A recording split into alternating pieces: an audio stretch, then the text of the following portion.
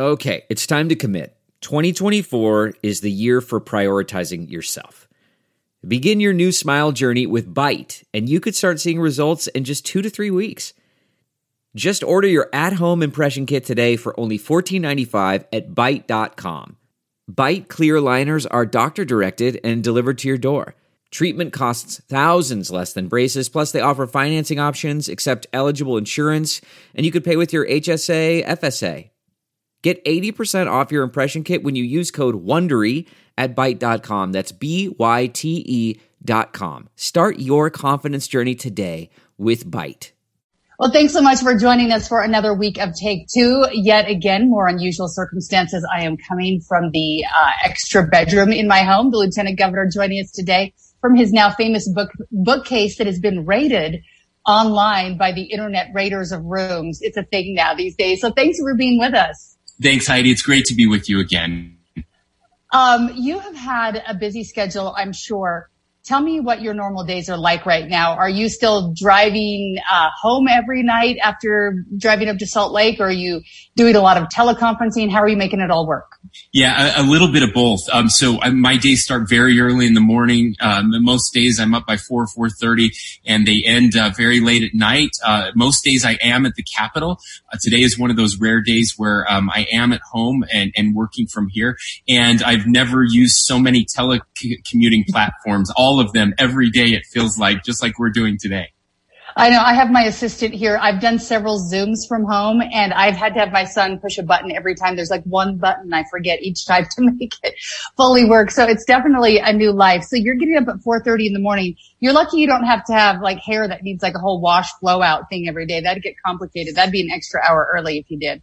I do have that going for me. I did see Senator Romney on a Zoom call the other day. Looked like he needed a haircut. It's the first time anyone's ever been jealous of my hair. Awesome. I know. I am jealous. So right now it's a strange time because this is the state convention. Normally it just happens on Saturday, but it's underway, happening right now.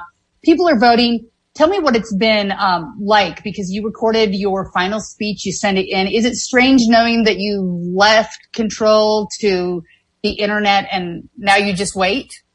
Yeah, this has been a really surreal convention. Everything we had kind of planned to do didn't happen the way it was supposed to, for a couple reasons. And again, my circumstances have been very unique. I've done almost no campaigning at all over the past 6 weeks, as my every moment has been taken up by the response to this virus. And so I've been very fortunate. My running mate, Senator Deidre Henderson, has basically been running the campaign. So she's been doing many of the town halls and calling delegates. This week, for the first time, I was able to do 2 town halls, and so it was good to connect and be able to answer questions again via Zoom, like we're doing right now.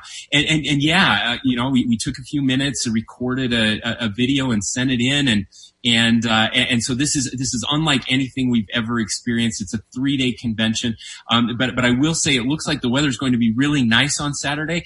And so right. Those 4,000 delegates are pretty excited that they could just vote on their phones in a few minutes, watch the videos, and be done for the day.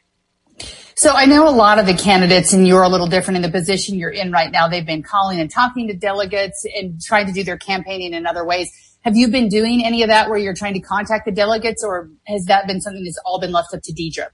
Yeah, I've not been doing that, unfortunately, and it breaks my heart because we had incredible plans every day, every evening, every night. We knew what we were going to do on the campaign.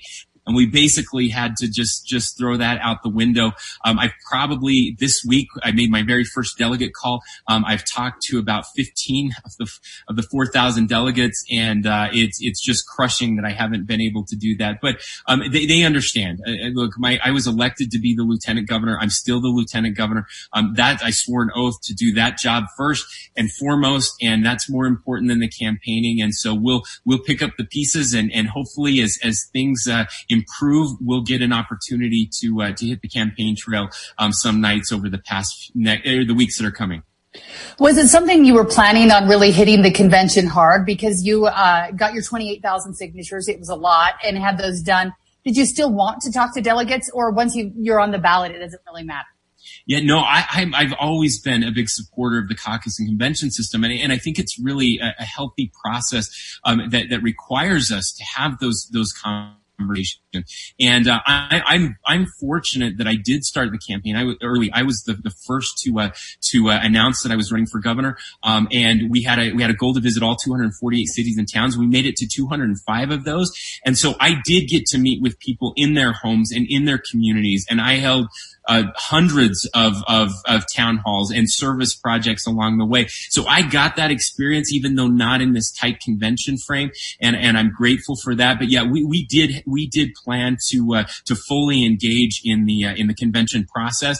I've been a delegate. I am a delegate now, a state delegate. I've been a delegate since I was first able to vote at the county level and then at the state level, and it's something I really believe in, and I'm grateful for the 4,000 delegates that are serving this weekend.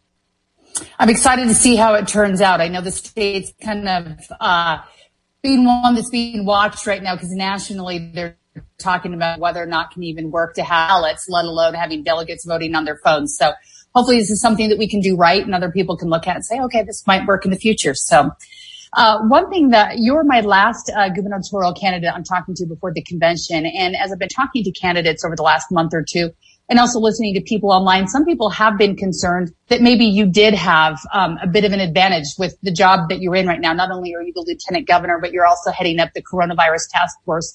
So while I'm sure it's a big weight and pressure on you and you've got a lot on your shoulders, some people see it as an advantage where you get to lead right now in places they'd like to. Your thoughts on that? Well, look, I understand politics, and the way politics works is you have to find a way to tear other people down, and we've made this a goal of ours to run a positive campaign, and that's I'm not going to say anything about those that would be critical of that. I do like to imagine what they would say if I was not doing my job and not involved in the criticisms that would come that way. But look, the governor back very early on, the president appointed the vice president to help lead that effort, and they've been working very closely together. And the governor saw that model and felt like that was an important model. We have a very good relationship, and make no mistake, the governor is leading this effort. It is not me. The role of the task force is simply an advisory one, and it's the governor and legislative leadership that are making those very hard decisions. But this isn't all hands on deck. This is so much bigger than any one person or any one campaign or any one issue. I'm not using this for political gain. That's not the purpose of this. We're trying. We are in the greatest crisis of our lifetimes, the greatest health and economic crisis. This is not a time for petty politics. This is a time for all of us to step up and lead, and everyone has a role to play in this. The governor, the lieutenant governor, my aunt who's sewing masks every day to help out. This is what's incredible about Utah. We all step up and we don't care who gets the credit. And that's what we're doing. I don't see it as an advantage. I see it the other way around. I would love to be out there having the conversations with the delegates and others that I've had to miss. And so, we're going to do what we believe is correct. And ultimately, the voters will decide. I would have to say that it might be a double-edged sword as well. Not everyone is happy with the way things are going. We've been seeing rallies also going on right now where people are saying, it's time to open business. And so far they've been peaceful, but downtown in Salt Lake City, there were a lot of people. They didn't social distance. But there are people at home that are concerned about the economy, and they say that we're not all in the same boat. Some of us have livelihoods and businesses that aren't going. And so what do you say to the people who are protesting? Are you listening to them? Is what they're saying mattering to what you talk about behind closed doors? Yeah.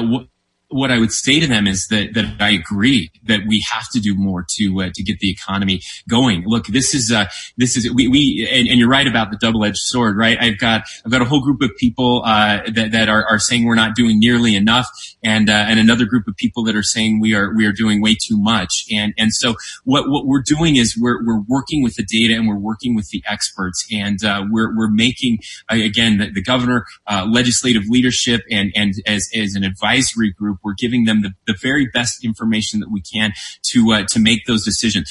I think it's important to point out from the very beginning, we were the very first state to come up with an economic recovery plan. We led the nation in private sector job growth over the last 10 years. We had the lowest unemployment in our state's history and in the country leading into this.